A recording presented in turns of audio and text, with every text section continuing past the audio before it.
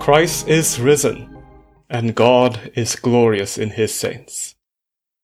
Welcome to the Christian Saints Podcast. My name is Dr. Darren Ong, recording from Sepang in Malaysia. In this podcast, we explore the lives of the Christian saints from the Anglican, Roman Catholic, and Eastern Orthodox traditions.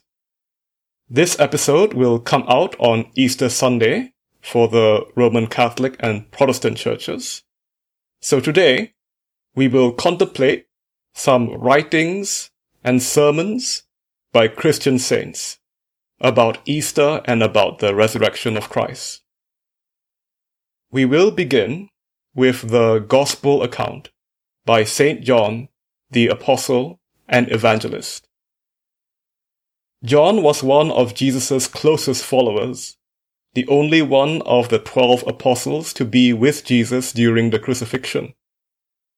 The 10th episode of this podcast is about Saint John, so please listen to that to learn more about his life. John appears himself in this gospel account, referring to himself as the disciple whom Jesus loved. So this is a first-person eyewitness testimony of the empty tomb. This is John, chapter 20. Early on the first day of the week, while it was still dark, Mary Magdalene went to the tomb and saw that the stone had been removed from the entrance. So she came running to Simon Peter and the other disciple, the one Jesus loved, and said, "They have taken the Lord out of the tomb, and we don't know where they have put him." So Peter and the other disciple started for the tomb. Both were running, but the other disciple outran Peter and reached the tomb first. He bent over and looked in at the strips of linen lying there, but did not go in. Then Saint Peter came along behind him and went straight into the tomb. He saw the strips of linen lying there, as well as the cloth that had been wrapped around Jesus' head. The cloth was still lying in its place, separate from the linen. Finally, the other disciple, who reached the tomb first, also went inside. He saw and believed. They still did not understand from Scripture that Jesus had to rise from the dead. Then the disciples went back to where they were staying. Now Mary stood outside the tomb crying. As she wept, she bent over to look into the tomb and saw two angels in white seated where Jesus' body had been, one at the head and the other at the foot. They asked her, "Woman, why are you crying?" "They have taken my Lord away," she said, "and I don't know where they have put him." At this she turned around and saw Jesus standing there, but she did not realize that it was Jesus. He asked her, "Woman, why are you crying? Who is it you are looking for?" Thinking he was the gardener, she said, "Sir, if you have carried him away, tell me where you have put him, and I will get him." Jesus said to her, "Mary." She turned toward him and cried out in Aramaic, "Rabboni," which means teacher. Jesus said, "Do not hold on to me, for I have not yet ascended to the Father. Go instead to my brothers and tell them, I am ascending to my Father and your Father, to my God and your God." Mary Magdalene went to the disciples with the news, "I have seen the Lord," and she told them that he had said these things to her. On the evening of that first day of the week, when the disciples were together, with the doors locked for fear of the Jewish leaders, Jesus came and stood among them and said, "Peace be with you." After he said this, he showed them his hands and side. The disciples were overjoyed when they saw the Lord. Again Jesus said, "Peace be with you. As the Father has sent me, I am sending you." And with that he breathed on them and said, "Receive the Holy Spirit. If you forgive anyone's sins, their sins are forgiven. If you do not forgive them, they are not forgiven." Now Thomas, also known as Didymus, one of the 12, was not with the disciples when Jesus came. So the other disciples told him, "We have seen the Lord." But he said to them, "Unless I see the nail marks in his hands, and put my finger where the nails were, and put my hand into his side, I will not believe." A week later, his disciples were in the house again, and Thomas was with them. Though the doors were locked, Jesus came and stood among them and said, "Peace be with you." Then he said to Thomas, "Put your finger here, see my hands. Reach out your hand and put it into my side. Stop doubting and believe." Thomas said to him, "My Lord and my God." Then Jesus told him, "Because you have seen me, you have believed. Blessed are those who have not seen, and yet have believed." Jesus performed many other signs in the presence of his disciples, which are not recorded in this book. But these are written that you may believe that Jesus is the Messiah, the Son of God, and that by believing you may have life in his name.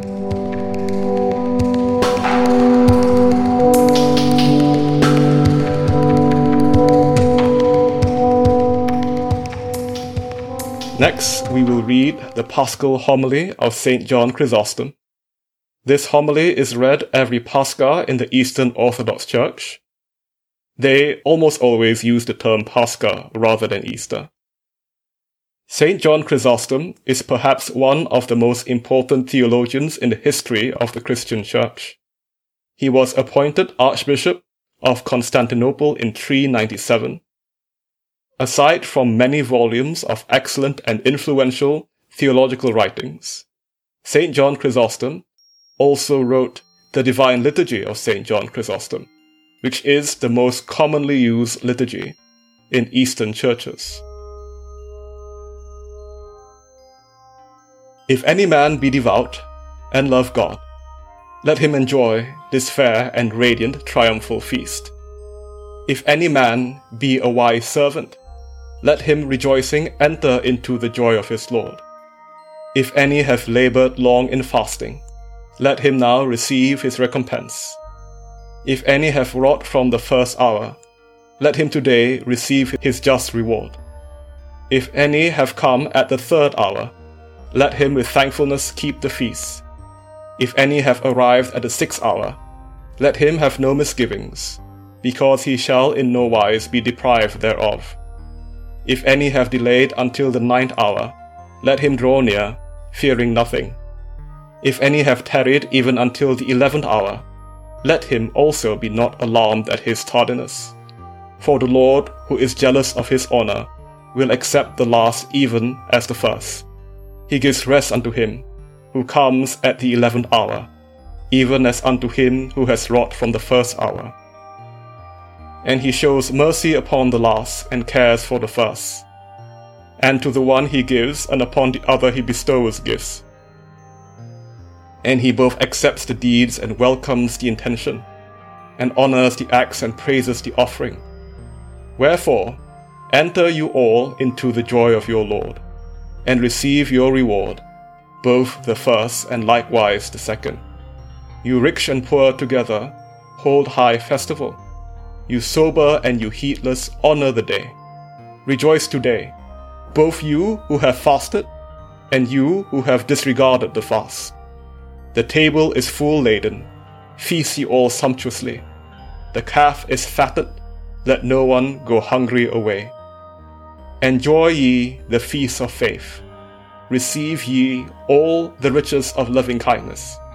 Let no one bewail his poverty, for the universal kingdom has been revealed. Let no one weep for his iniquities, for pardon has shone forth from the grave. Let no one fear death, for the Saviour's death has set us free. He that was held prisoner of it has annihilated it. By descending into hell he made hell captive. He embittered it when it tasted of his flesh. And Isaiah, foretelling this, did cry, Hell, said he, was embittered when it encountered thee in the lower regions. It was embittered, for it was abolished. It was embittered, for it was mocked. It was embittered, for it was slain. It was embittered, for it was overthrown. It was embittered, for it was fettered in chains. It took a body and met God face to face. It took earth and encountered heaven. It took that which was seen and fell upon the unseen. O death, where is your sting? O hell, where is your victory? Christ is risen and you are overthrown. Christ is risen and the demons are fallen. Christ is risen and the angels rejoice. Christ is risen and life reigns. Christ is risen and not one dead remains in the grave. For Christ, being risen from the dead, is become the firstfruits of those who have fallen asleep. To him be glory and dominion unto ages of ages. Amen.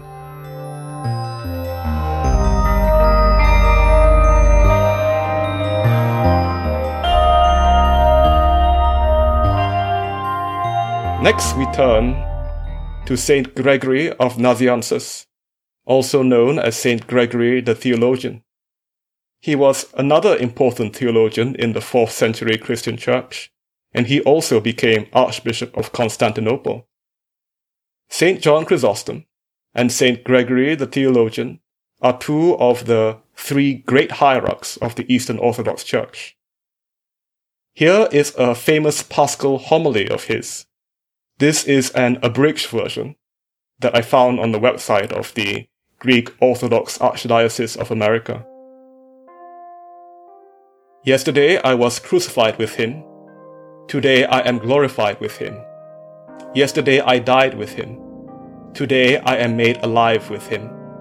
Yesterday I was buried with him. Today I am raised up with him. Let us offer to him who suffered and rose again for us, ourselves, the possession most precious to God and most proper. Let us become like Christ, since Christ became like us. Let us become divine for his sake, since for us he became man. He assumed the worse, that he might give us the better. He became poor, that by his poverty we might become rich. He accepted the form of a servant, that we might win back our freedom. He came down that we might be lifted up. He was tempted that through him we might conquer. He was dishonored that he might glorify us. He died that he might save us. He ascended that he might draw to himself us who were thrown down through the fall of sin. Let us give all, offer all, to him who gave himself a ransom and reconciliation for us. We needed an incarnate God, a God put to death, that we might live. We were put to death together with him, that we might be cleansed. We rose again with him, because we were put to death with him. We were glorified with him, because we rose again with him. A few drops of blood recreate the whole of creation.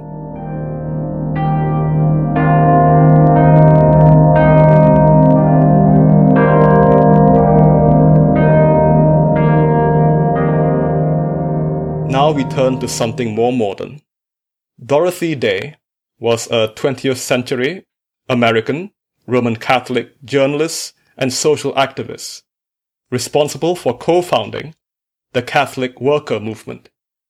She is commemorated in November the 29th in the Episcopal Church, but her canonization process is still ongoing in the Roman Catholic Church. Here is an editorial she wrote for her newspaper, The Catholic Worker, for Easter 1964. It is most surely an exercise of faith for us to see Christ in each other, but it is through such exercise that we grow, and the joy of our vocation assures us we are on the right path. On Easter Day, on awakening late after the long midnight services in our parish church, I read over the last chapter of the 4 Gospels and felt that I received great light and understanding with the reading of them. They have taken the Lord out of his tomb, and we do not know where they have laid him," Mary Magdalene said. And we can say this with her in times of doubt and questioning. How do we know we believe? How do we know we indeed have faith? Because we have seen his hands and his feet in the poor around us. He has showed himself to us in them. We start by loving them for him, and we soon love them for ourselves. Each one a unique person, most special.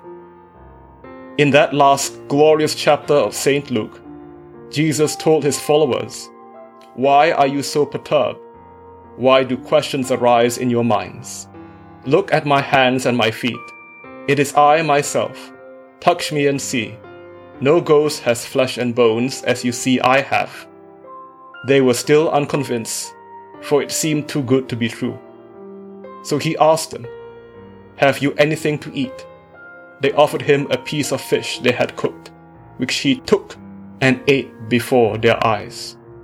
How can I help but think of these things every time I sit down at Christie Street or Peter Morin Farm and look around at the tables filled with the unutterably poor who are going through their long continuing crucifixion?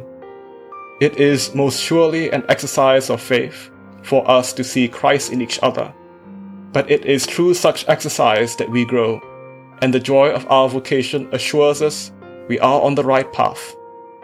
Most certainly, it is easier to believe now that the sun warms us, and we know that buds will appear on the sycamore trees in the wasteland across from the Catholic Worker Office, that life will spring out of the dull clods of that littered park across the way.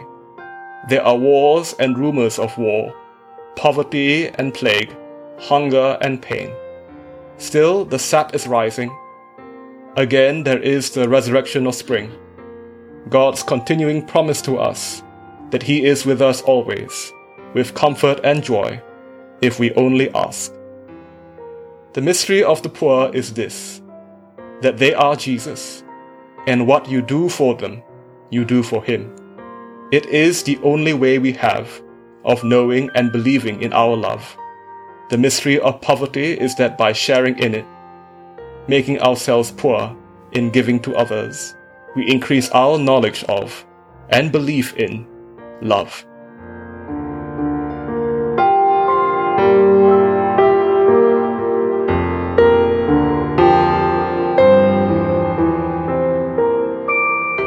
We very recently did a podcast episode on Saint Oscar Romero, a 20th century Roman Catholic Archbishop of San Salvador and a martyr for his faith. He wrote a wonderful pastoral letter entitled The Easter Church, which describes a vision of what Easter should mean for the Christian Church and its mission in the world. If you have a chance, please try to find and read the whole letter. It is wonderful. Alas, I have time here to read only its conclusion. Beloved brothers, sisters, friends, we have together lived through a Lent that was a way of the cross, and a Good Friday that has come to full flower in this bright and hopeful hour of the Easter of Resurrection.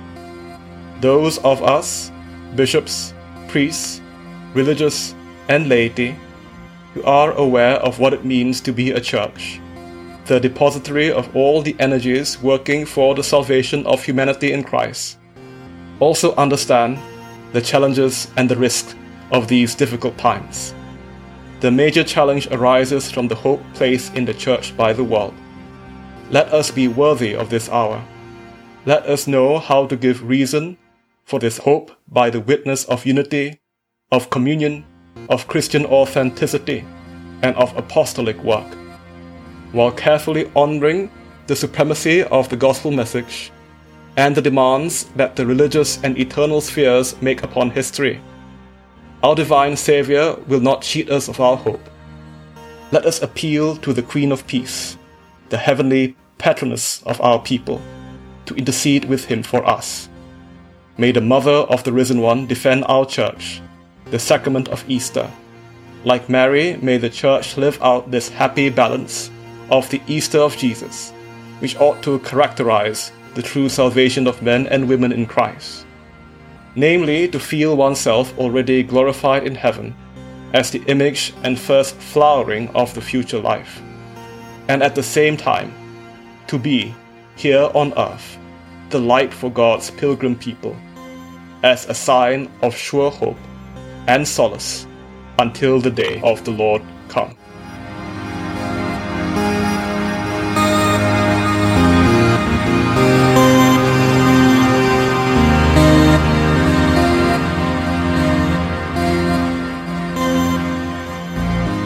Thanks for listening to this episode of the Christian Saints podcast. Look for the Christian Saints podcast page on Facebook or Instagram, or find us on Twitter at podcast_saints. All music in this episode was composed by my good friend, James John Marks of Generative Sounds. Please check out his music at generativesoundsjjm.bandcamp.com. Easter commemorates for us not just the resurrection of Christ, but also the hope for our own resurrection in the future. So let us end with this beautiful passage from St. Paul the Apostle in his first letter to the Corinthians. The body that is sown is perishable. It is raised imperishable. It is sown in dishonor. It is raised in glory. It is sown in weakness. It is raised in power. It is sown a natural body. It is raised a spiritual body. If there is a natural body, there is also a spiritual body.